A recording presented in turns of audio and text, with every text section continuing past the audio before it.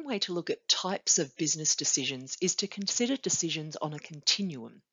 This continuum ranges from tame or routine decisions to complex decisions. At the tame end, decisions have definable elements and verifiable solutions. Examples of these types of decisions might be choosing a new supplier, adjusting your production schedule, or hiring a new employee. We consider them tame because they have defined parameters. Also, since they're made often, they have verifiable solutions that can easily be evaluated and adjusted over time. These routine decisions generally occur in conditions of certainty or where there's good information available about the context and the influences on that decision. As the context becomes less certain and ambiguity becomes more obvious, decisions move down the continuum to the complex end. At the complex end, decisions have ill-defined elements and contestable solutions. Examples of these types of decisions might be around mergers and acquisitions, decisions about new product development or new market entry, or decisions about new technology investment. Most organisational decisions made during early 2020 in response to COVID were complex ones due to the impact of the pandemic on all facets of life caused by lockdowns and business closures. Even though the pandemic caused many businesses to close, temporarily and permanently, there were still occasions when new opportunities presented themselves, such as increasing online commerce.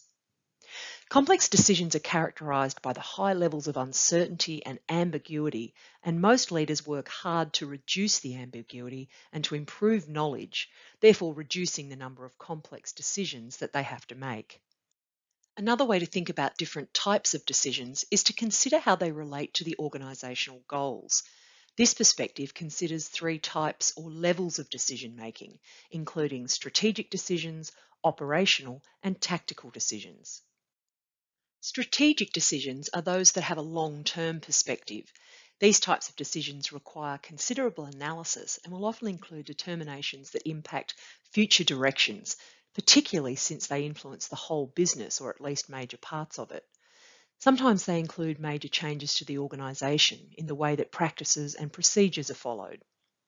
Strategic decisions are often made as part of strategic planning when leaders are analysing external environmental considerations like customers, competitors, technology, suppliers, and the political environment. They also consider internal factors such as resources, the capability of staff, and even the organisation's culture.